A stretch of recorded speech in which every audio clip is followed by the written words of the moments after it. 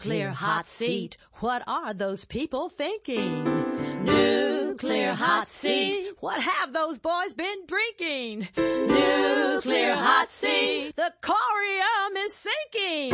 Our time to act is shrinking, but our activists are linking. Nuclear hot seat. It's the bomb. Welcome to Nuclear Hot Seat, the weekly international news magazine keeping you up to date on all things anti-nuclear.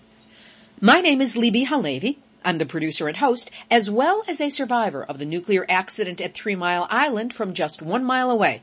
So I know what it looks like when the so-called nuclear experts get it wrong. This week, we talk with Harvey Wasserman, a 40-year veteran of the anti-nuclear movement.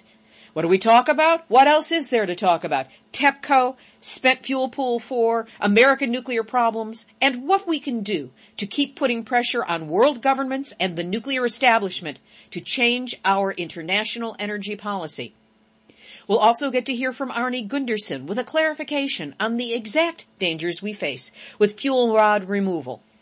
And we continue our weekly reports from Mimi Gurman and Radcast with the radiation weather report for the United States. That's this week. Next week we will be having international numbers. Plus, Numbnuts of the Week, radiation protection tip, activist shoutouts, and much more coming up in just a few minutes. Today is Tuesday, November 19, 2013, and here is the week's anti-nuclear news. Starting with breaking news here in California. The investigation by the California Public Utilities Commission into the San Onofre outage of 2012-2013 has its first results, and they are good for us. The administrative law judges just published a proposed decision which stated, "We find SCE, Southern California Edison's, decision to apply resources to a restart plan was the result of an unsound decision-making process." Yeah. The decision establishes May 7, 2012 as the date by which SCE knew or should have known that they had problems with a new type of tube wear in Unit 2 and Unit 3. As a result of this proposed decision, the first round of San Onofre refunds to ratepayers is estimated to be about $95 million. Woo effin' who, and congratulations to all the activists involved in this decision. With a sad but mighty shout out to the late Barbara George, who made her work at the CPUC her life's work and lived not quite long enough to see this result. Unfortunately, the rest of the week's nuclear news is nowhere near this good. In Japan, as of Monday, November 18, TEPCO has begun removing the fuel rods from Spent Fuel Pool 4 at Fukushima. To explain exactly what we're facing, here's Arnie Gundersen of Fairwinds.org, Fairwinds Energy Education, taken from an interview on Coast to Coast AM with John B. Wells from November 8. Unit 4 is the easiest of the four reactors to remove the rods from. The problem is that if they don't remove the fuel, the consequences of not removing the fuel are much worse than the consequences of removing it. You know, a serious earthquake, if the fuel stays in those pools that are 7 stories high, about 100 feet high, if those buildings were to collapse and they had the fuel in them, the consequences would be truly catastrophic. So you got to get the fuel out. Unfortunately, you're relying on Tokyo Electric to move the fuel out. So what happens is the fuel is in a rack, and it's like cigarettes in a cigarette pack. When you get a fresh pack, you can easily pull one cigarette out without damaging it. But if you squeeze the pack and then try to pull the cigarette out, you're not going to be able to pull them out without one damaging the cigarette or breaking it. Well, these racks are like that pack. They've been squeezed. They've been in a seismic event. They've had the roof fall in on top of them. And the bundles, the fuel bundles, individual cigarettes, if you will, are not going to come out very easily. So there's 2 problems. One is when they go to pull on the bundle, they're likely to snap a few. And this has happened in the past in American reactors. When you do that, you release radioactive gases. Krypton 85 is the biggest one. It's not filterable, so it will have to go out a roof vent and be released and expose people within the prefecture of Fukushima, like the state of Fukushima. So the problem number one is that they'll evacuate the refueling floor, and then they'll suck the air out of the building and go back in and continue the process. So that's problem number one, is a snapped bundle. Problem number two, though, is what you were referring to. Sources have told me within Tokyo Electric that they have no confidence that there's any boron left between these fuel bundles. And you need boron to prevent the nuclear fuel from becoming a self-sustaining chain reaction, a criticality. So without boron in the plates, and the reason that is that there were plates between these fuel bundles, but they got extraordinarily hot from not being cooled for a better part of a couple weeks, and they also were exposed to salt water. So that combination likely stripped out the boron. So the only thing Tokyo Electric can do is throw all sorts of boron into the water and then pull the fuel. I used to build fuel racks when I ran a division that built fuel racks. And these high-density fuel racks like they have at Fukushima are very close to going critical anyway. We call this thing K effective. And normally it's 0.95, and it can get as high as 0.99. That means there's a 1% margin before a self-sustaining chain reaction can occur. So what the problem there is that the fuel pool doesn't have the ability to remove the heat if these nuclear fuel bundles turn back on. And a criticality means they turn back on outside of the nuclear reactor. So they have to be extraordinarily careful, again, that they don't start a chain reaction in the fuel pool. You're supposed to have chain reactions inside the nuclear reactor. You're not supposed to have one in the fuel pool. There was something out on the web, if they touch, it's apocalyptic. That's not true. But as they get close together, you can cause a chain reaction. And what will happen then is not a nuclear weapon, but the water will begin to boil violently. And hopefully, Tokyo Electric's going to be monitoring this process really closely, and at the first indication of water bubbling, essentially steam, they push the rods back in. The problem, though, is that the rack is distorted, and as you pull it, you're pulling against way more friction than it was ever designed to handle. It's a real problem, but again, I got to go back to how we started this, that the risk of not doing anything, leaving that pool the way it is worse than the risk of pulling that fuel. Now, unfortunately, it's Tokyo Electric doing it. That was Arnie Gundersen, as interviewed by John B. Wells on Coast to Coast AM. TEPCO has admitted that there are 3 fuel rods in the Unit 4 spent fuel pool that are damaged. However, in an article in the Japanese publication Kahoku Shinpo, translated by XSKF, it was reported that 70 fuel assemblies were damaged before the March 11 earthquake and were held in Spent Fuel Pool 1. Reactor 2 Spent Fuel Pool had 3 damaged rods, and Reactor 3 had 4. Adding all these up, you get 80 damaged fuel assemblies in the 4 spent fuel pools at Fukushima 1, 2, 3, and 4, and that's just what they're admitting to. To help you visualize, in each fuel assembly there are between 50 and 70 rods, each of which weighs about 660 pounds and is 15 feet long. That's what TEPCO is trying to remove from Spent Fuel Pool 4, which is 59 feet in the air in a building that has buckled, tilted, and could collapse if another quake strikes. Speaking of which, on Tuesday, November 12, a 5.7 earthquake jolted eastern Japan. Elsewhere on the Fukushima site, a robot for the first time has identified exactly where highly radioactive water is leaking from a reactor. The lower part of the number 1 reactor's containment vessel was shown by a camera on the robot, to be leaking from 2 holes in the containment vessel, and according to TEPCO engineers, one of the leaks looks as if tap water is gushing out. Radiation levels in the area were extremely high at up to 1.8 sieverts an hour. Not millisieverts, sieverts. Ouch. Meanwhile, the Japanese government is poised to enact a security law that will undermine the people's right to know anything. The law will give all government ministries the right to classify information related to defense, diplomacy, counterintelligence, and counterterrorism as a state secret. But there is no guideline as to what constitutes a secret. And this lack of definition means the government could well designate any inconvenient information a secret.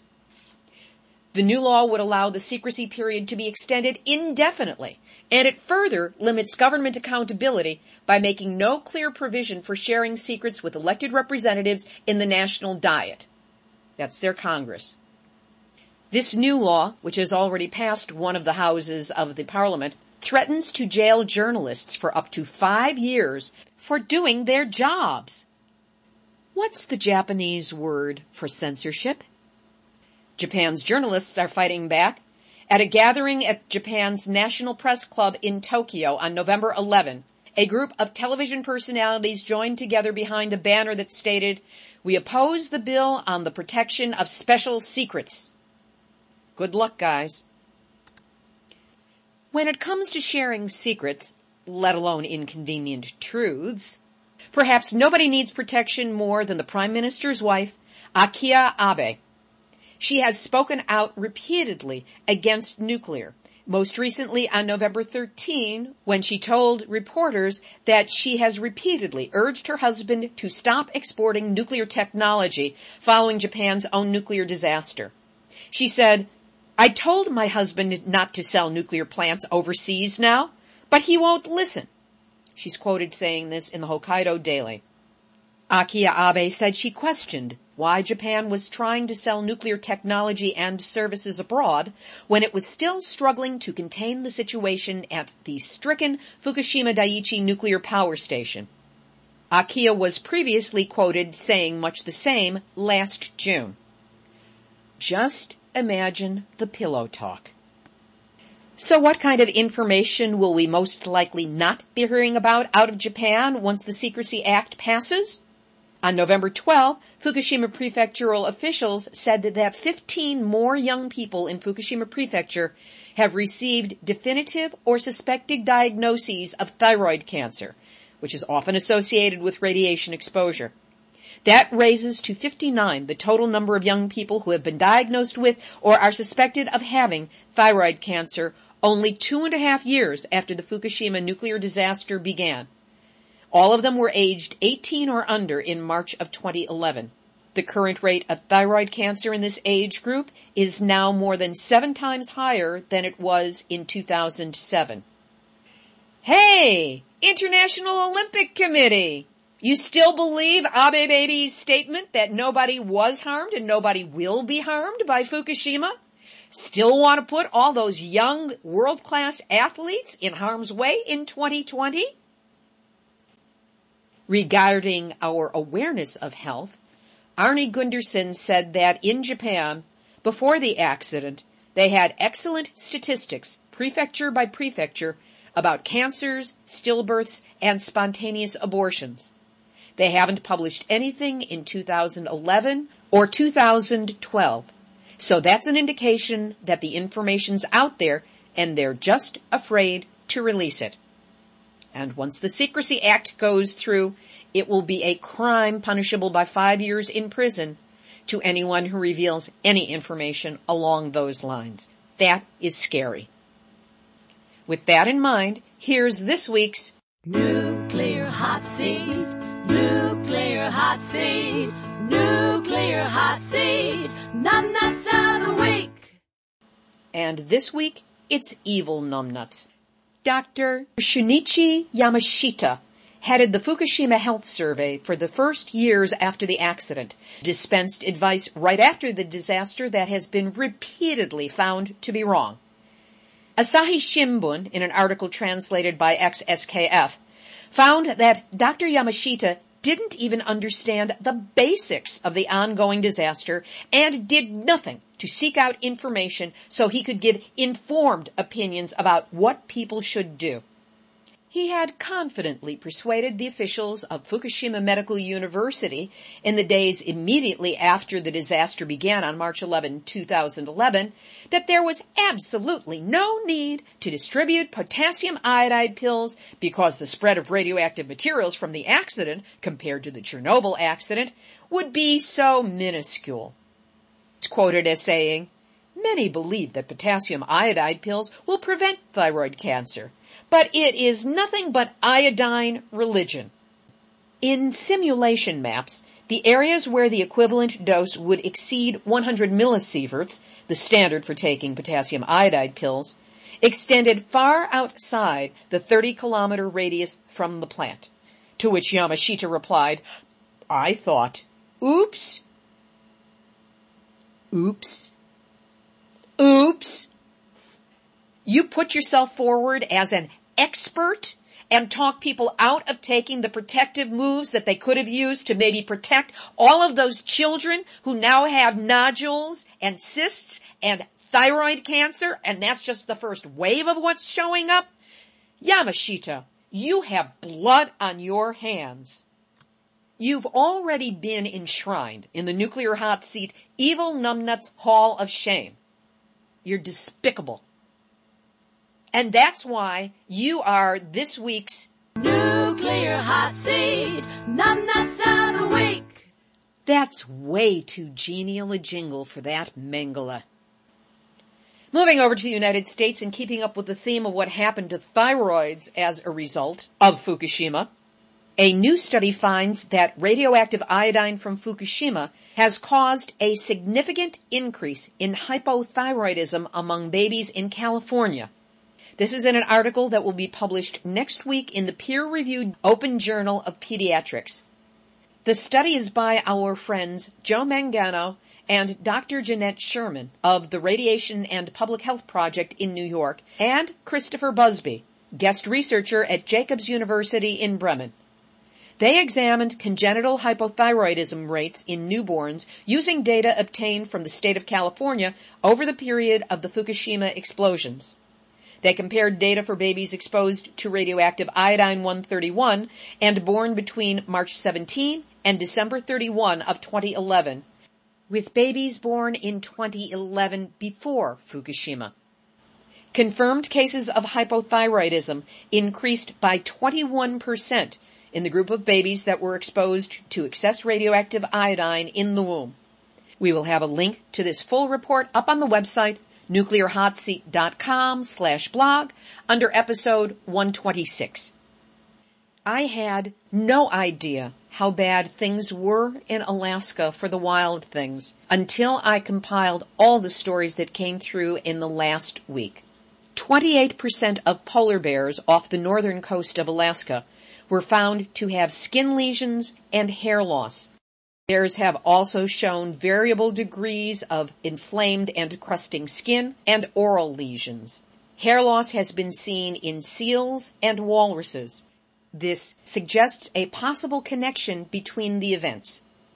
A high rate of non-viable eggs have been found in nests of greater white-fronted geese.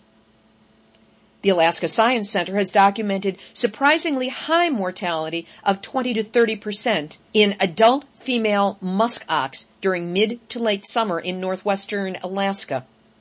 All of this points to compromised immune function in the animals in the area. On Amchitka Island in Alaska, their biological monitoring report for 2011 shows that Fukushima Daiichi's direct release of radioactive materials into the atmosphere might have contributed to the background radiation on Amchitka and Adak Islands. Ya think? The results imply that various type of fish, including the Dolly Varden, Irish lord, rockweed, kelp, greenling, halibut, horse mussel, octopus, Pacific cod, sea urchin, and reindeer lichen, all show cesium contamination. Monitoring has been carried out by the U.S. Department of Energy Office Legacy Management. Scientists anticipate that the marine environment will show the impacts of Fukushima during the next sampling event, currently scheduled to occur in 2016. We've got verifiable radiation contamination in our food already, and we have to wait that long for the next measurement? In Nevada, U.S. Department of Energy officials have been telling residents at a town hall meeting last June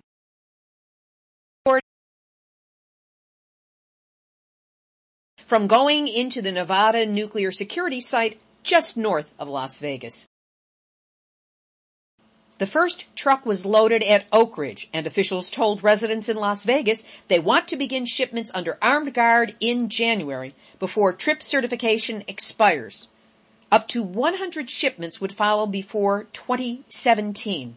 To which the citizens of Las Vegas attending this town meeting replied, "Wanna bet?" The shut-down Paducah, Kentucky nuclear fuel factory was struck by a tornado on Sunday, November 17. The Paducah gaseous diffusion plant's 4 enrichment production buildings was damaged, as well as adjacent cooling towers and a nearby electrical switchyard. Fortunately, uranium enrichment was stopped there this past June. And if we are to believe official reports, there was no release of hazardous or radioactive materials. Anonymous staged a nationwide March Against Mainstream Media protest on Saturday, November 16. Among the stations visited was KMPH-TV in Fresno, California, where the protesters took the station to task for its lack of coverage of Fukushima. One of the protesters is quoted as saying, "The radiation from that plant is going to reach us and affect us, not just in California, but worldwide. How is it going to affect us? How is it going to affect our water, our food supply, and our way of life?" Couldn't have said it better myself. On to the week's interview. Harvey Wasserman. He has been an anti-nuclear pro-alternatives activist for more than 40 years. He's an author and co-author of a dozen books, writes for the Huffington Post, and edits the nukefree.org website. His Green Power and Wellness show is at progressiveradionetwork.com. We spoke on Monday, November 18, and started with what's on top of all of our minds. Libby, as we talk, today is the day that is reputed to be the beginning of the bring down of the fuel at Fukushima Unit 4. We've had rumors swirling around. No one has what I consider to be a clear and irrefutable piece of evidence about what Tokyo Electric Power Company is or is not doing at the Fukushima site. I have heard one story that was in Business Week saying that the company went in and removed 4 unused, in other words, cold fuel rods today, but we're not sure. And you have to remember, of course, there's a gap. I mean, it's already Tuesday. And it's over the date line, so they're already in the second day. Yes, and this is very alarming because this is the most important engineering project undertaken in human history. If they screw this up, the amounts of radiation that could be released or would be released are astronomical. And yet I've seen nothing in the corporate media about this. There is no sense of urgency among any of the media that's supposed to be informing us.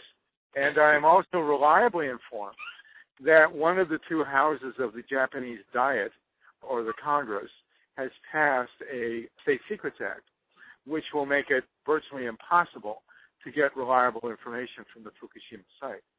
So the Secrecy Act has been passed already, or it's still in process? My understanding is it's passed 1 house of the 2-house Diet or Congress in Japan. Of course, the Prime Minister, the very pro-nuclear Prime Minister Abe, is pushing hard for this. So we could be blacked out of information from the Fukushima site about many things, including this drawdown of the fuel rods. Now, I find it hard to believe that my number is 1,331 fuel rods that have been in the reactor and are thus radioactive, and another 200 or so that are cold and were not yet at the time of the disaster or before. So my guess is that they're going to remove the 200 good ones first. But I find it really hard to believe that of the other 1,300 or so, not a few of them have been either swollen, corroded by salt water, embrittled and crumbled, bent. I've read an unconfirmed report that they damaged at least 3 long before the accident at Fukushima.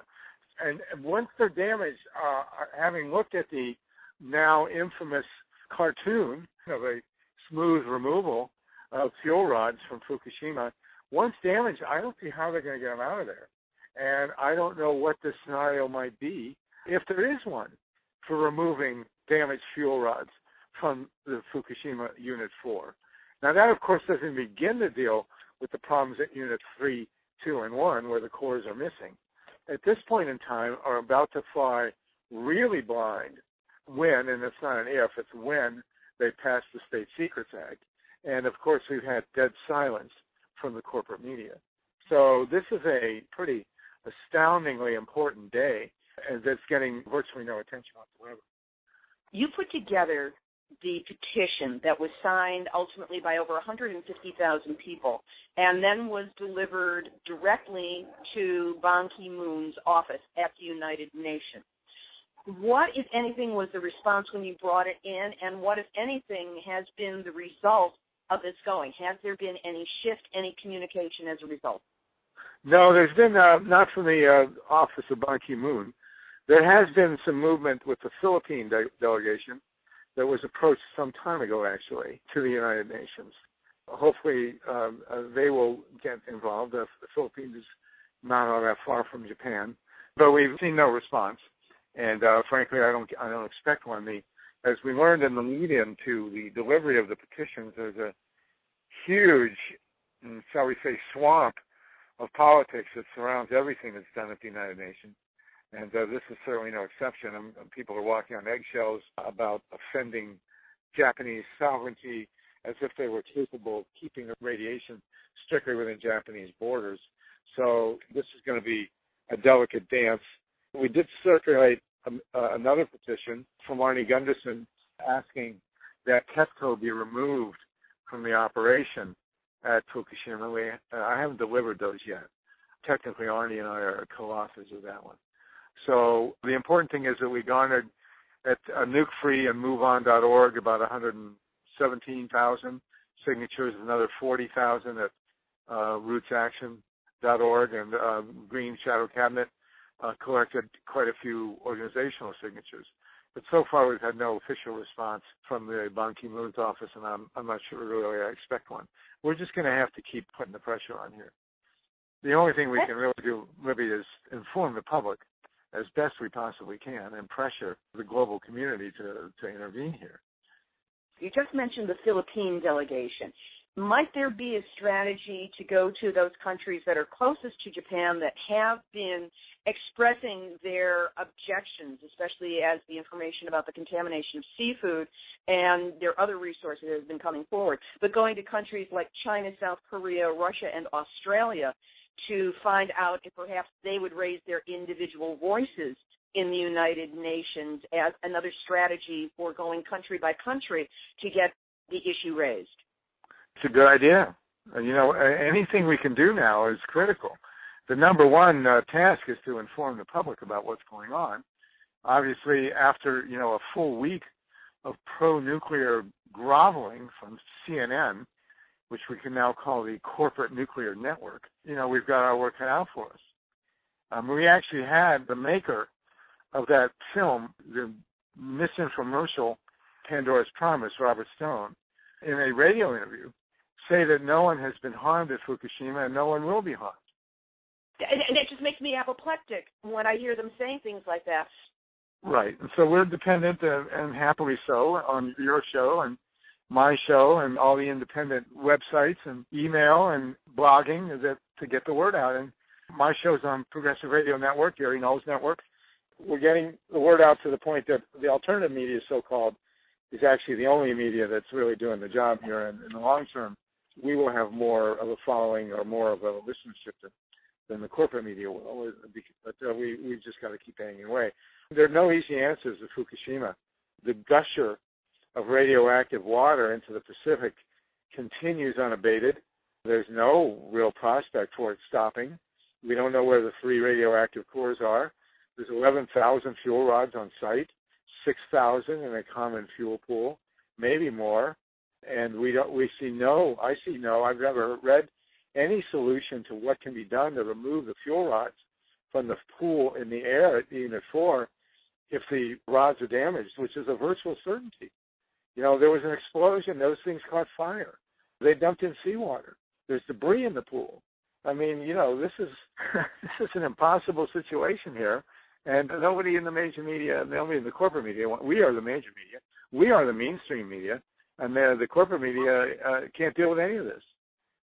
What would you suggest as the most effective steps that could be taken by any of the listeners to Nuclear Hot Seat? And we do have international listeners. 5 continents are tuned into this every week. What steps might they take that would be useful in bringing the awareness up, bringing the attention up, and at least putting a pause button on what they're doing in Japan to get the international cooperation and input that they so desperately need? We have to get as much information as we possibly can. We don't know what the hell's going on there. People in other countries, especially in the Pacific Rim, need to be calling their governments and raising the issue here. I mean, even China had pause when the accident first happened and slowed down their nuclear construction program. The Japanese people themselves are in a very difficult situation. When the State Secrets Act passed, and they're going to just clamp down on the traditional anti-nuclear movement. I was in Japan in the mid-'70s and went to demonstrations and toured Japan speaking about nuclear power, and actually wrote an article that appeared in the Progressive magazine in 1977 about Fukushima. So the issues are known to a certain extent, but the seriousness, the gravity of the situation is hard for people to really get their hands around. I mean, we're talking about the death of the Pacific Ocean here. This is an apocalyptic event. And as you know from reading the articles, the Nuclear Institute in Kyoto comes to the estimate that the fuel rods in Unit 4 contain as much cesium, radioactive cesium, as was released at Hiroshima by a factor of 14,000. So this is not, a minor event here. And what we have to keep doing, first and foremost, is to bang away at public awareness. Everybody with email needs to be circulating your show and the blogs and whatever information we can get, and so that the public is aware. Signing the petition helps in building up more signatures. We just got to keep at this because this is really, our lives are at stake here. Where is the petition available? That's an easy step that everyone can take and then forward onto their list. We have 2 petitions. One is to remove TEPCO from the Fukushima site, and the other is to bring in the global community to take over at Fukushima, and they're both linkable through nukefree.org, nukefree.org, where I have linked your program, and I continue to post articles, whatever I can find, about Fukushima and other nuclear issues. We've posted, I think, more than 2,000 articles since 3/11/11, so there's a lot there that people can refer to. This whole pro-nuclear push, it's just nuclear renaissance 2.0. It's useless. It's not going to come. Nothing's going to come of it except to delay the public response to Fukushima. They're not going to be able to build any of these new Generation 4 reactors. It's ridiculous. What's going to happen is that Bill Gates and the other billionaires will put in, a few $100 million, which they'll write off on their taxes, and they'll get the companies going, and the technology will fail. It'll come in late. It'll be billions of dollars over budget, years behind schedule. It's already been priced out of the market by renewables. Those things, they'll build a couple of them, I suppose, but it's not going to happen.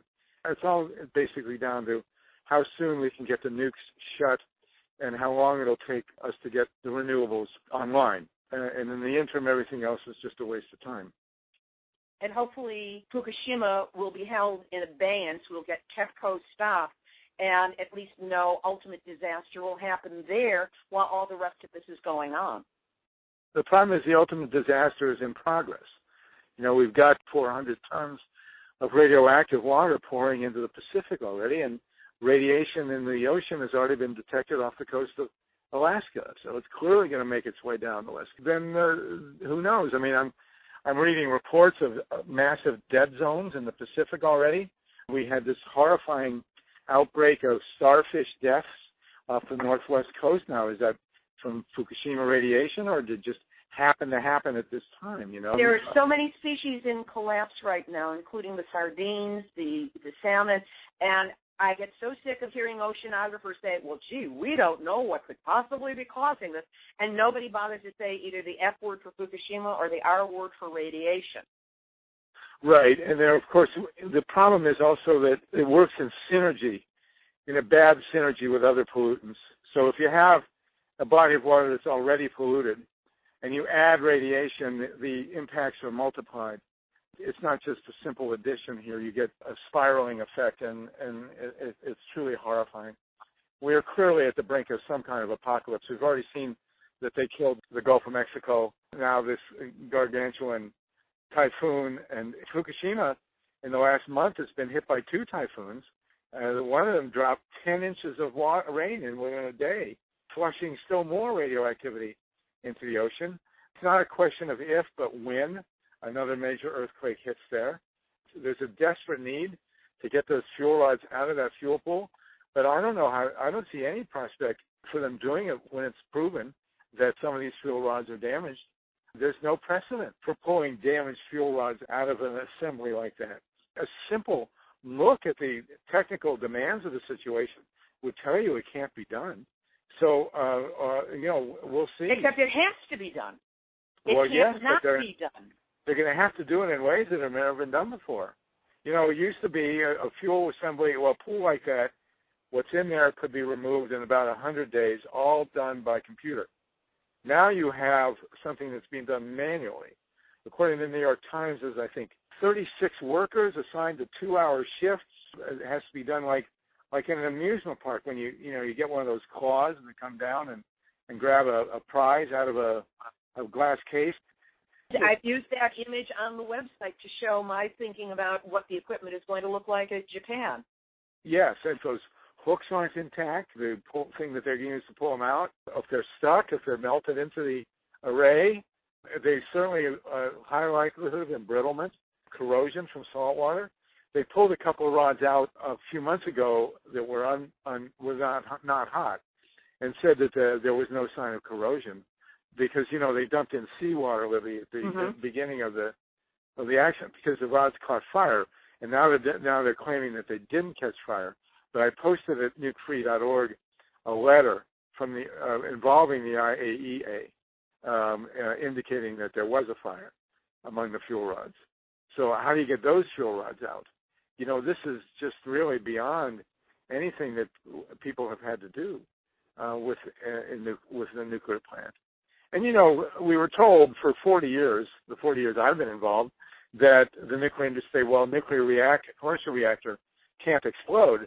And to the point that, anti-nuclear people were telling other anti-nuclear people, don't say a reactor can explode, you'll harm your credibility. And but Fermi 1 almost exploded. 3 Mile Island, we don't know why it didn't explode. It was very close. And then Chernobyl exploded, and they said, oh, that's a Soviet reactor. Now we've had 3 General Electric reactors explode. And, then they're going to say, well, it wasn't fission. We actually don't know for sure. That one of the pictures of the 4 explosions of Fukushima, one of them looks like it might have actually been nuclear fission. But nonetheless, we've had 3 General Electric reactors explode. Another unit 4, we had an explosion not involving the core. My greatest fear is that this is not a worst-case scenario. People are looking at Fukushima and saying, followed by a tsunami, it couldn't happen again. A worst-case scenario is, as best I can tell, that the earthquake that hit at Fukushima was 120 kilometers away. The epicenter was 120 kilometers away.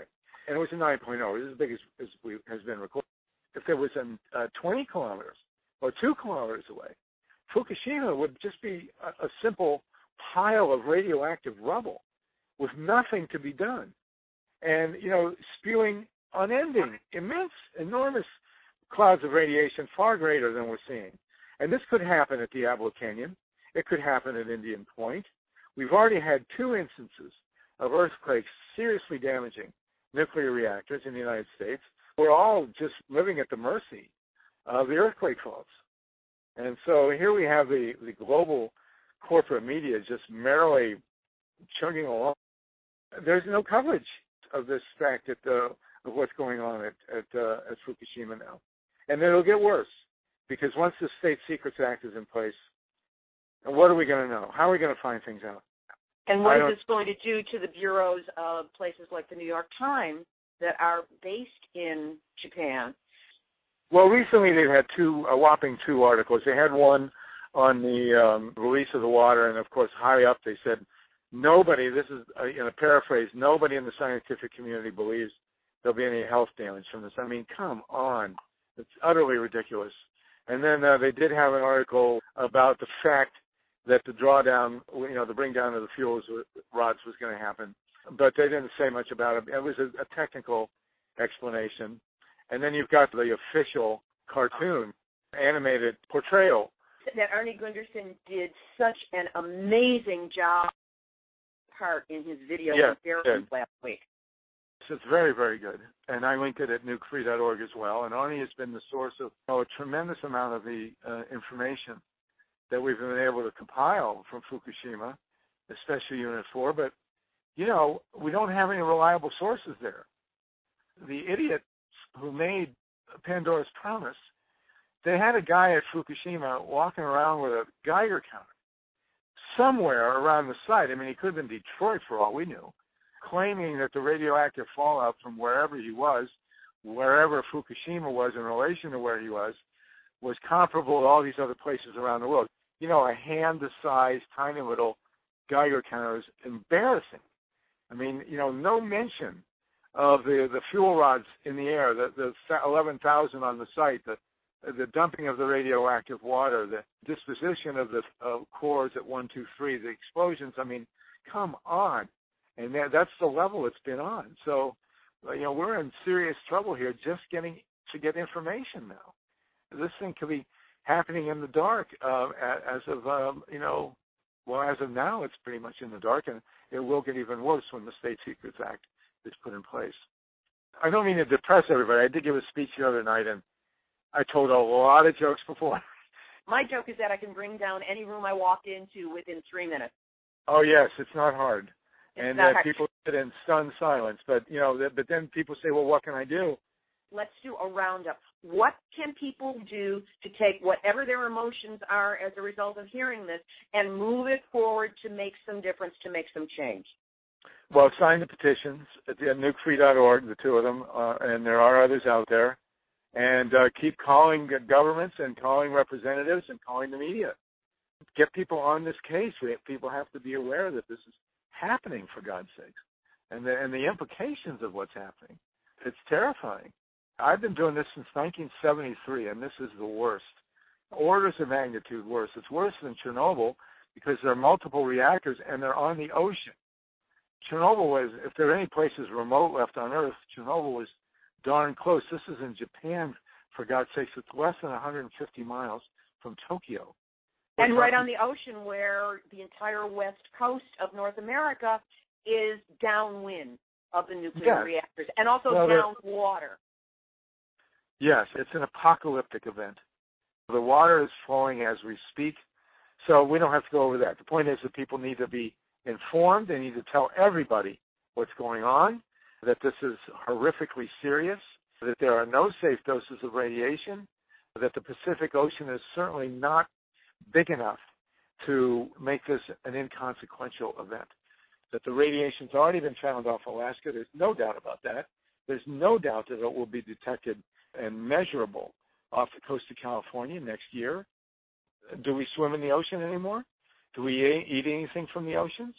And what is this going to do to the chemical balance in the ocean? Now that if you have a global warmed ocean, what happens when you add radiation? These are really life and death questions. And the first step that has to be taken, the tangible step, is to shut all nuclear reactors.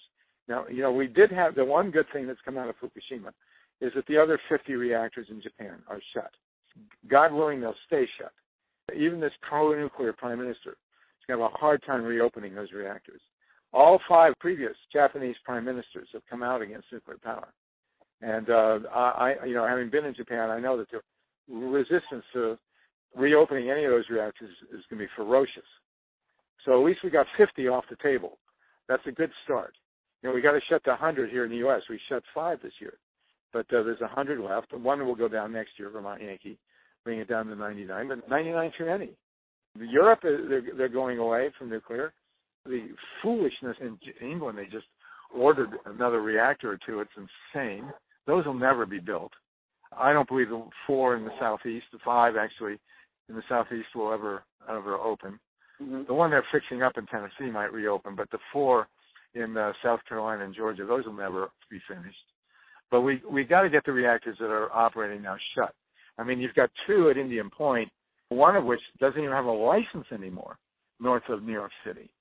If we thought Fukushima was bad, God forbid an earthquake should hit Indian Point.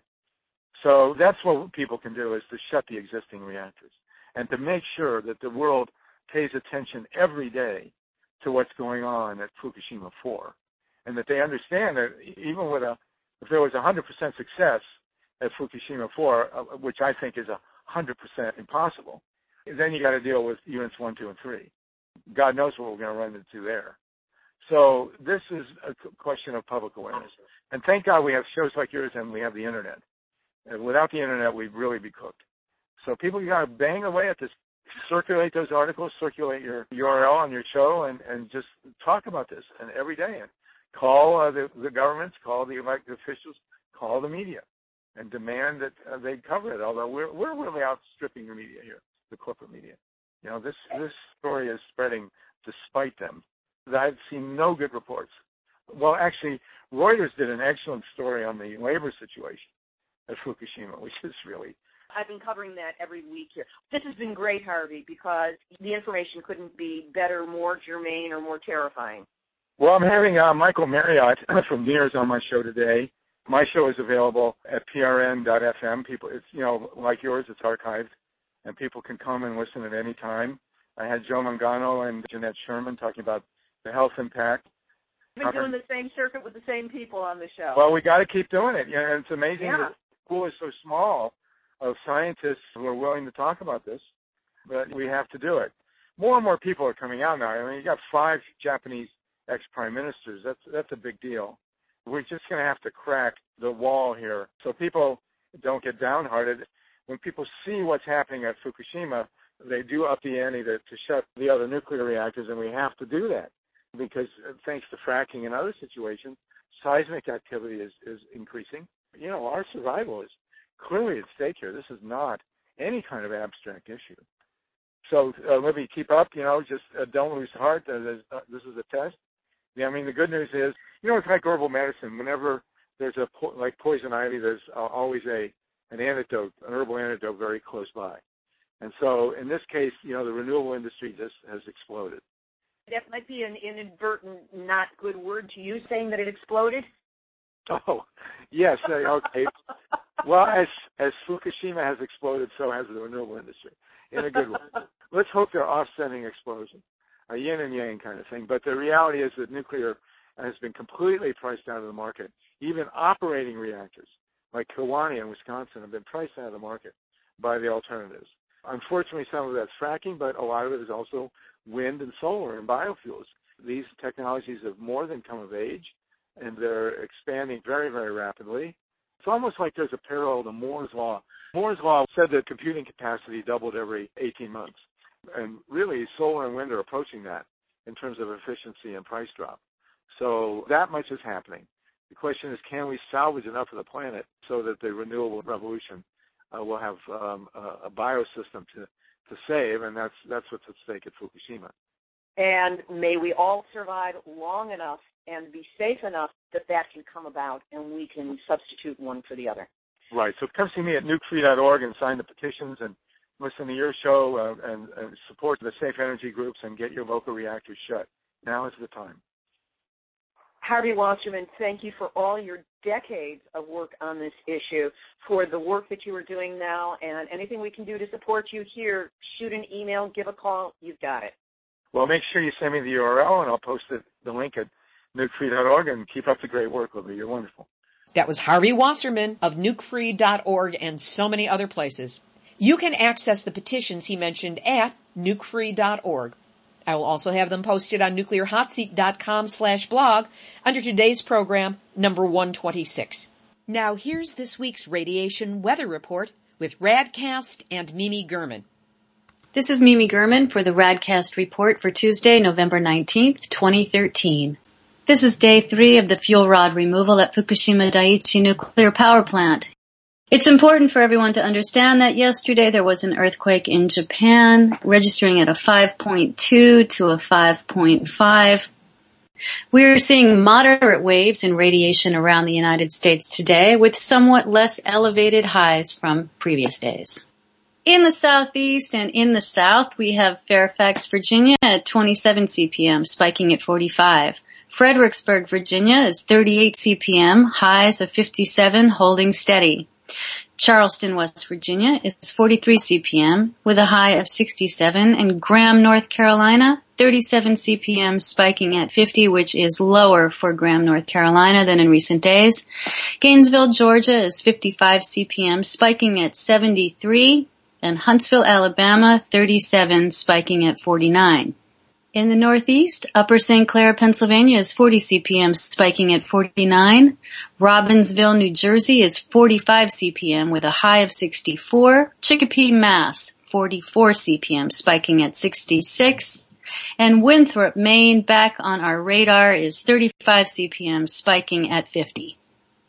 Moving into the Midwest, Frederick, Wisconsin is 48 CPM, spiking at 65, which is much lower than Frederick, Wisconsin usually is. Craig, Montana is 41 CPM, spiking at 59. South Dakota, 46 CPM, spiking at 69. And Layton, Utah, 47 CPM, spiking at 68. Noticing the highs in the upper 60s on all 3 of these. Borger, Texas is 39 CPM, spiking at 57. In the Southwest, Chino Valley, Arizona is 54 CPM, spiking at 70, which is low for Arizona. Chandler, Arizona, 44 CPM, spiking at 56. And Tucson, Arizona is 48 CPM, spiking at 61. Arizona definitely has come down in the last few days in their counts.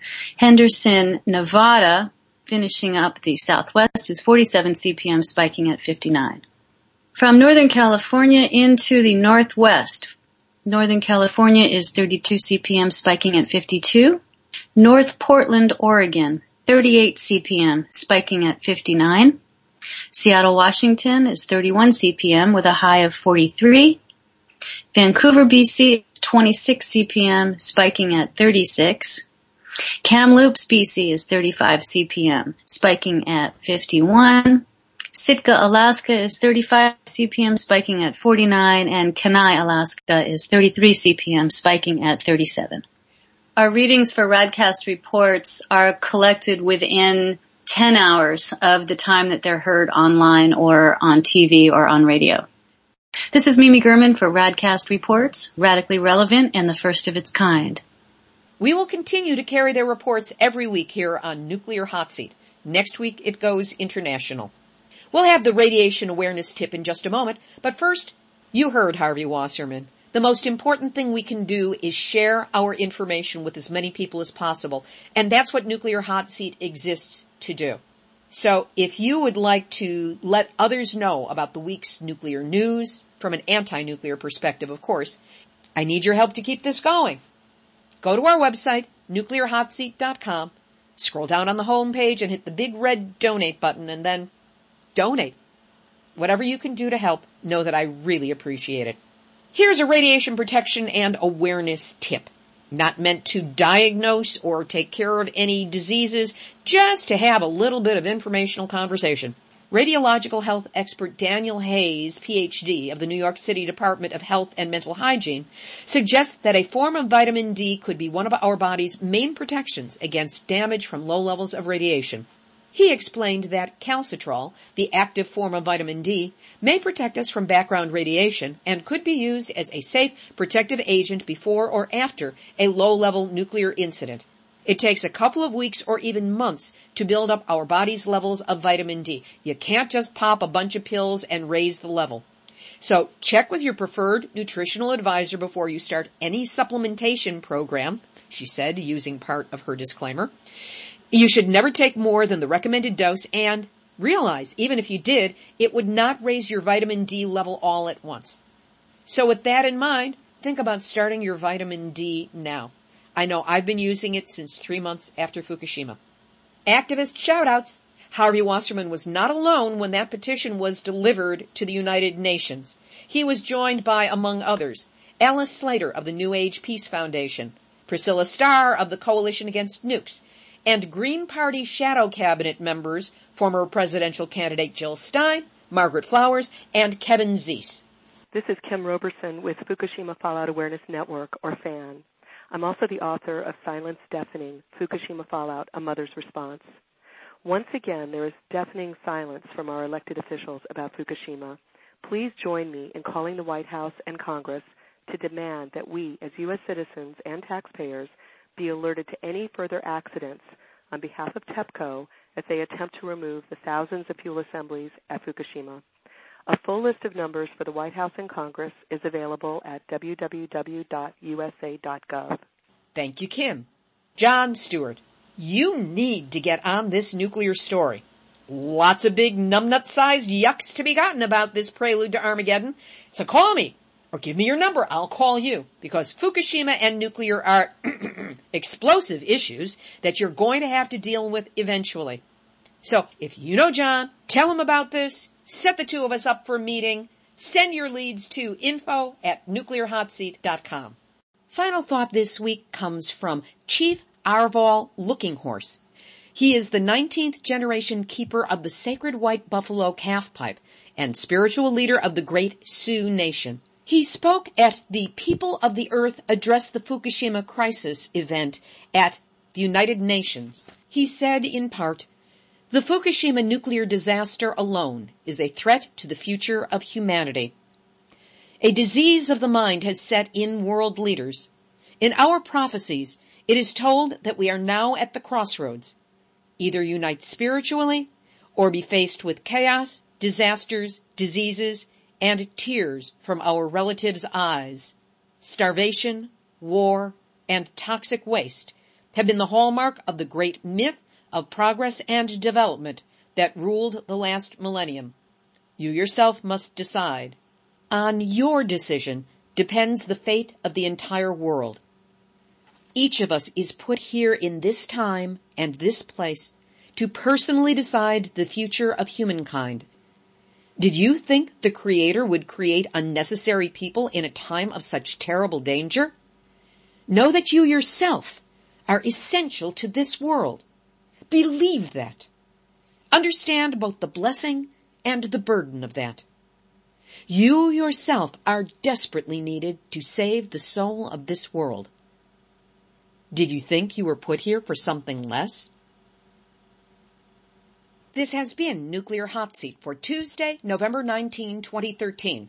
Material for this week's program has been researched and compiled from ENEnews.com, nukefree.org, Arnie Gunderson and Fairwinds.org, John B. Wells and Coast to Coast AM, NutriMedical Report, XSKF, Reuters, AFP, Kyoto News, NHK World, World Nuclear News, New York Times, DailyPost.org, Asahi Shimbun, Simply Info, and FukuLeaks.org, Radiation and Public Health Project, TheEcologist.org, ABC News, AP, KMPH Fresno, and the Nuclear Hot Seat Facebook community, to which you are all invited. Theme music written by me, sung by Marilee Weber. Our archive is available on iTunes or at nuclearhotseat.com/blog. Nuclear Hot Seat is the activist voice on nuclear issues, so if you have a story lead, a hot tip, or a suggestion of someone to interview, send an email to info@nuclearhotseat.com. We are copyright 2013. Libby Halevi and Heartistry Communications. You have my permission to reuse this material as long as proper attribution, website, and email are included. This is Libbe HaLevy of Heartistry Communications, the heart of the art of communicating, reminding you that San Onofre is still shut down forever, and now the ratepayers look to be getting a refund. Woohoo! And we've all had our nuclear wake-up call, so don't go back to sleep, because we are all in the nuclear hot seat.